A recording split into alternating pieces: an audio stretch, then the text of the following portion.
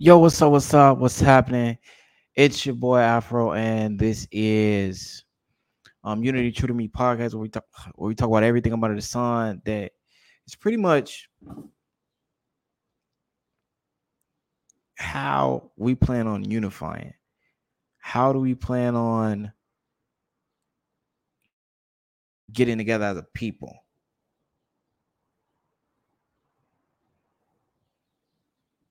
Like, how do we plan on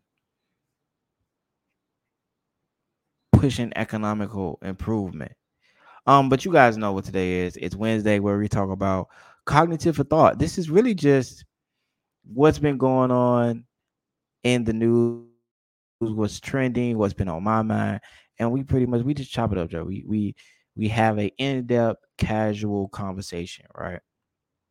And one of the highlights of my day was just actually finding out that, and I'm going to read it from the article. This article is from CBS News, and it's about the warrants that were issued for the Alabama brawl, what a lot of people know as the river boat brawl.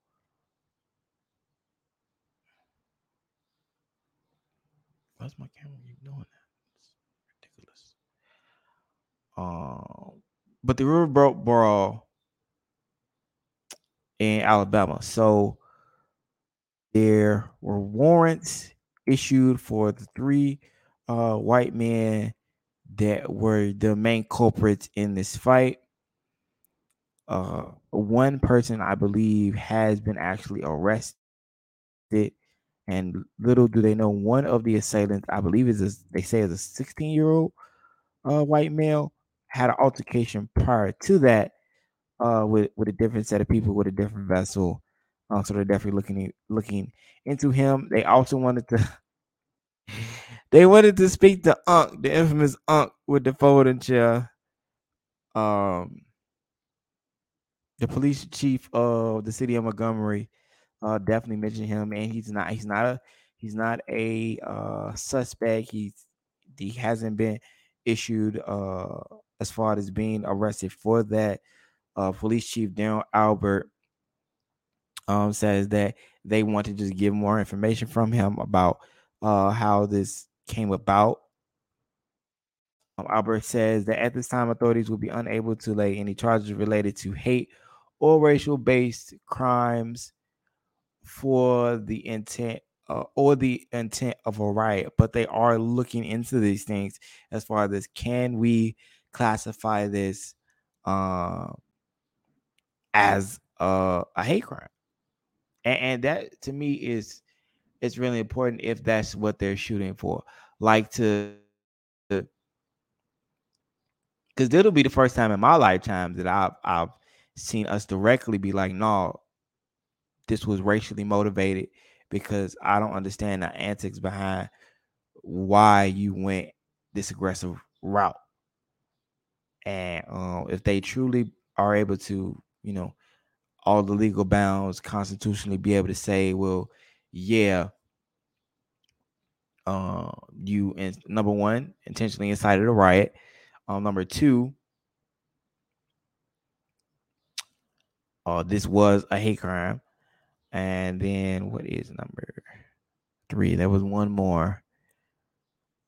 Uh, well, those are the main two.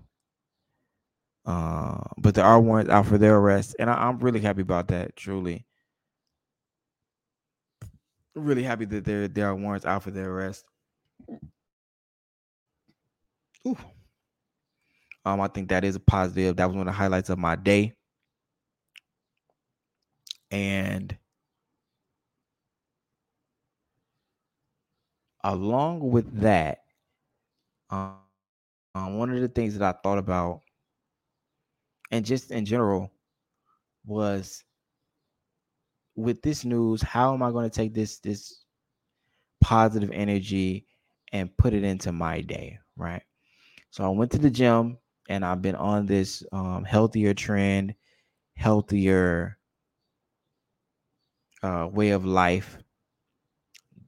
Doesn't mean I don't still eat, some soul food now and then, or some jerk chicken, but just more fruits. Went to the grocery store, got more fruits. So I'm on a 30-day, starting today, because I actually posted a video. Starting today, I'm on a 30-day path of discipline.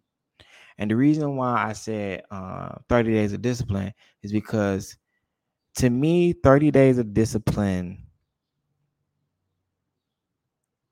really gives you 30 days to build a habit. Like,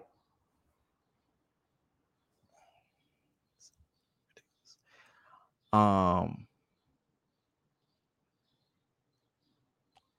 and 30 days to build a habit says a lot, especially if you have a habit based in discipline. I really feel like you can go so much farther, you can do so much more, and it sets the pace and the precedent for what you want to do with your life. I was like, nah, man, I really want to drill down on making great content, making a great show, making sure my listeners feel valued and appreciated, and I'm bringing wealth to their life, not just wealth to their pockets, wealth to their life. So that was one of the things that I did today. But also, as I say, bring wealth to your life, but also wealth to your pockets. Think about what you're spending, right? How can you cut costs? What is a necessity? What isn't? Did you reframe your budget? Has God blessed you with a new set of income, a new salary? And how are you going to utilize the extra money that you have? Because what commonly happens when people get more money and the statement of more money, more problems really is based in what I was talking about before, just having discipline about, okay, I may have more money, but what will I truly utilize this for? I won't go and just frivolously go buy a Gucci bag, regardless if I can or not. But am I paying down debt? Am I getting control of student debt because the deferment is coming around the corner? And if I'm not mistaken, they're pretty much going to have us start making the payments, and I believe October. Uh, if I'm not mistaken, if I am, but I'm especially by the end of next year. And of course, politically, they're probably going to straddle this because um they want the current administration, they want Biden, or they want to get Biden to try to win. So they're going to try to get away from calling the fact that we were by definition supposed to be in a recession, having two negative quarters, or the fact that inflation is high, groceries are going up, and most of the median of what you call the everyday worker income or salary isn't matching the rate of inflation. So everything's going to cost more. That's why I say if God blesses you with opportunity to have new income, what are you doing with it? Are you creating a new budget? Are you creating new opportunities for yourself? Like for me, what are the new ways that I can grow and make money from my content? What are the new ways that I can grow and make money from my skills as a speaker, from my passion as a speaker? Like, you know what I'm saying? Like, this is how I think. I need to not only create an impact, but create profit, because profit changes not just my life, profit changes my mother's life, my sister's life, my niece's and nephew's life. You know what I'm saying? And I can change other people's lives. Now, of course, will I try to do that regardless? I believe that God put me on this planet, and it's just me to impact my people, to do what I can with what I know to change the way we see each other as Black people, we see each other as African people. Like for real, for real. Like that's my space. I don't shy from it.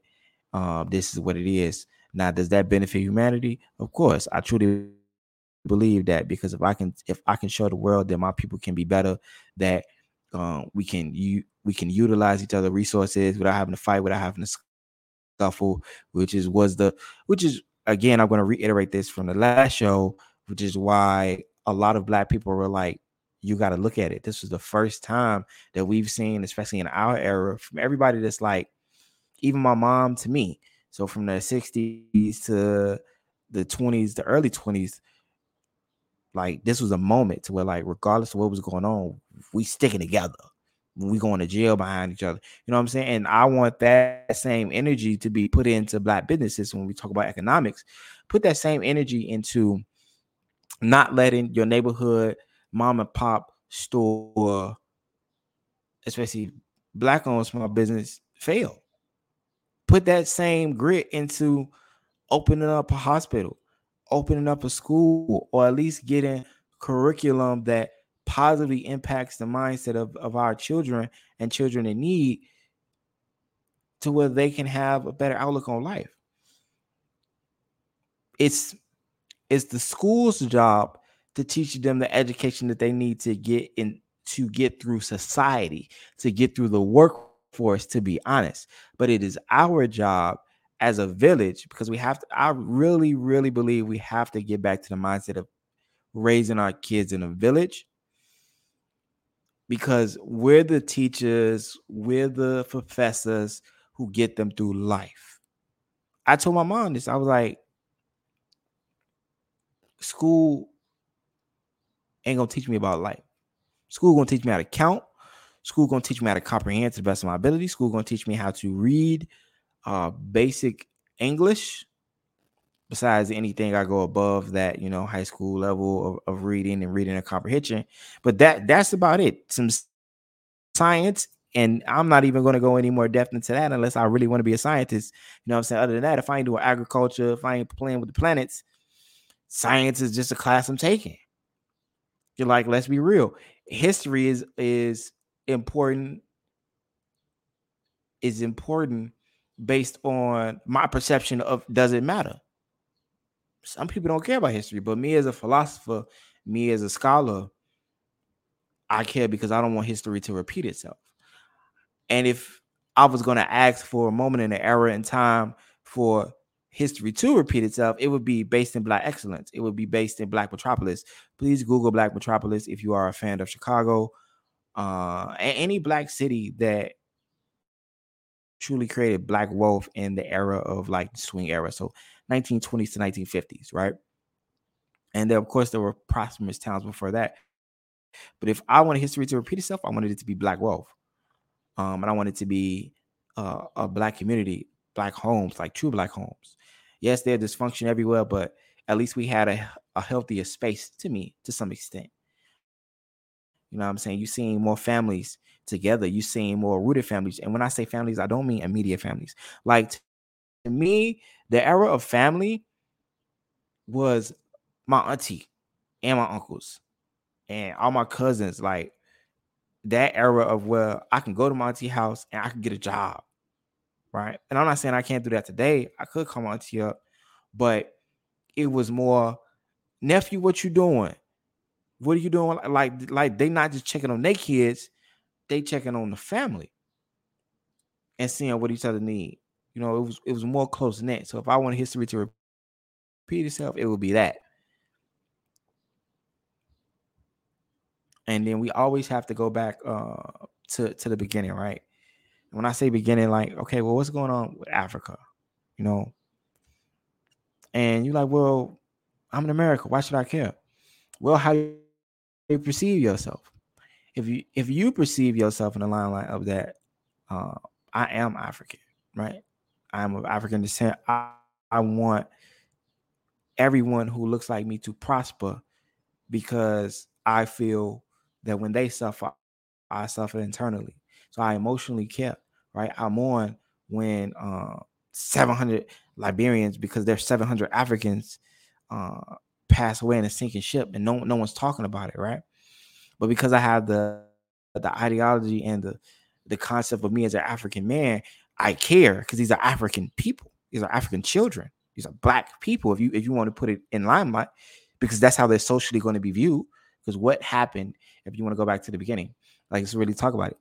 The African man and the African woman became the Black man and the Black woman today. That's why more people are interchangeably more comfortable with just being called African, like, straight up. Some of them, but a lot of them are more comfortable with being called Black, like, straight up, especially in the West. So As long as you merge those two concepts together, you got golden. You know what I'm saying? You have a new found ideology, a newfound fruition for betterment of your people, because now you see Africa as your land, which you're supposed to in the beginning anyway. Because we never asked for those who are birthed of the West, which means all of the Americas from North to Canada, Central and South, and the Caribbean. We didn't ask to come over here. We never asked to come over here willingly, if you're talking about the Middle Passage, but we're here. And our impact is very important, even though our impact isn't always acknowledged to the things that we've gifted to the Western world. We here.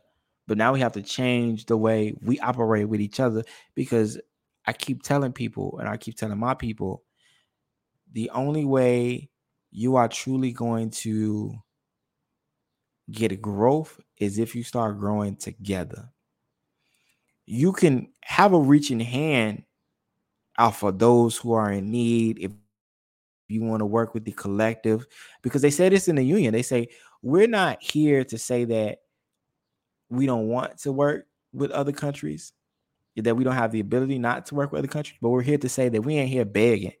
We're here saying that we got a leg to stand as a people. That while one country may not have the economical standing, the infrastructure to make a demand, but West Africa has the economical standing to and the infrastructure to make a demand. East Africa has the economical standing and infrastructure to make a demand. You see what I'm saying? It get real deeper and it get bigger than that when it's a region, when it's a collective saying we got something that you need, so now you got to come holler at us, right? And like that's how you supposed to look at this. And so for me, I wanted to bring this to fruition. I wanted to bring this to thought. How can we make that move in a reality? And it don't have to be in big waves. It could be small. You can start state to state, town to town, city to city. Like go talk to your American African is the new term that we as Pan Africanists start to use. But your Black Americans, Africans, go across the street, go to the soul food spot. You know we over there. I don't need to tell you we over there. You know we over there, and vice versa. Black Americans, go on over to the African spot, get you some jollof rice, get you some fufu, and try some okra stew, right? And talk to them and see what things that they are doing that is beneficial to each tribe or each collective of people, and then how can we merge that and make this a great African society that we have a strong foothold in? Like it's not hard. Caribbeans, same vice versa. Start asking your Black American friends, hey, how can we help grow as a people, and vice versa? You know what I'm saying? Go holler at them. Like next weekend is Shy Carnival and the Jollof Festival. As African descended people, I don't understand why you aren't there. If you are in the Midwest, Detroit, Indiana, Wisconsin, come out to the city, especially if you believe in Black unity, bro. This will be a great picture for you. The Jollof Festival is the 19th, and the Chicago Carnival is, of course, all weekend. Mass, Chicago Mass is the proper term that we use as Caribbean descended people. But Mass is all weekend next weekend, August 18th through the 20th. So, come out, support. I'm pretty sure there's going to be food, especially at carnivals. There's going to be a lot of Caribbean food. But at the Jollof Fest, there'll be a lot of African food. And indulge in your heritage. Like, be proud. Here's my thing. Be proud to be African.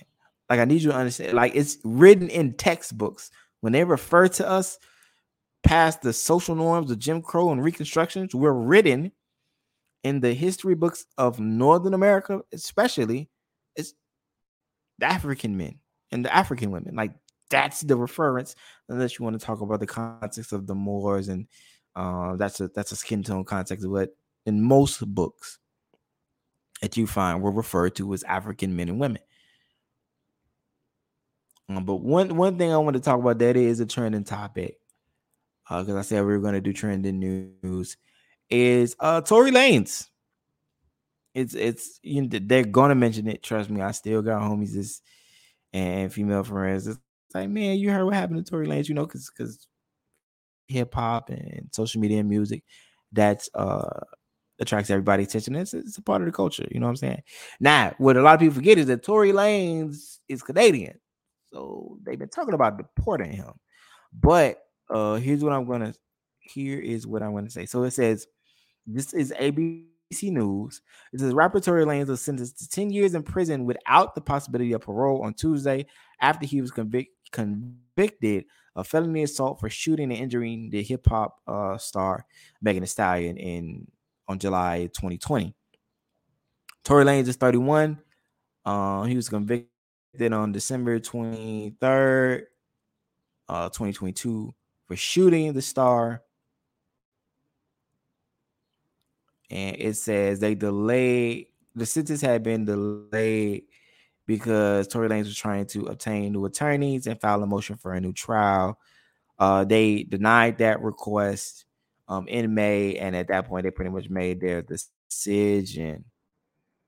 Of course, nothing said and done, as Jose Baez, a Tory Lanez attorney, told the reporters outside the courtroom Tuesday afternoon that the sentence was extreme, and they plan to file an appeal. What else? Of course, Tory Lanez is like, well, extremely disappointing outcome, because who want to go to jail, man? What black man really want to go to jail regardless? And I'm not disputing the fact that if you want to talk about this on a broader scale of domestic violence and violence against men and women, and how we should operate versus how we are operating, is totally unfortunate, and it's not in divine masculinity. To me, it's not. And as far as fatherhood, because he does talk about like what he's going to miss with his son, but these are the things that you have to think about as a man. And then I sat with myself, even just thinking these things over. I truly do. And I'll go like, there's things that we want to be considered in the social limelight as norms between the genders, right? How we react as men should be socially accepted in the same fashion as they do. But here are the social standings. They put women's grace and antics and abilities in the process of femininity, and they put our grace, accountability, and even antics in the way we operate in masculinity. And that is something that we will probably have to sit with in society for a while. That is where men are placed, and that is where women are placed as a social norm. So with that being said, these are the things you have to think about when you operating as a man. And these are things that I've come to terms with. Now, anything outside of your spiritual growth, your emotional intelligence, I believe that there is a brotherhood space for you. But right now, that's a social norm. But as a man, when it comes down to whether she wants you or not, or how you dissolve the situation, despite using this term, you take accountability and be the bigger man in your own motion. And when I say in your own motion, hey bro, walk away. It is what it is. I told my female homie today, it's a lot of females in this world. I'm not holding on to none that don't want to hold on to me. But I do understand that I have what you call a duty to the multitude of women that are in my life. That I either do support in a friendship level or deeper, or family, right? Sister, niece, and mother. And my role as the man of the family is my role as the man of the family. And that's how I look at that. And this even says this. It says this case has highlighted the numerous ways society must do better for women, and vice versa. There are a lot of cases to where we have to do better for men. The injustice and the mass um, false incarcerations or unequal incarcerations, or there's another word I can use, but the illegal incarcerations of men, especially black men, in this country. So there's things like that.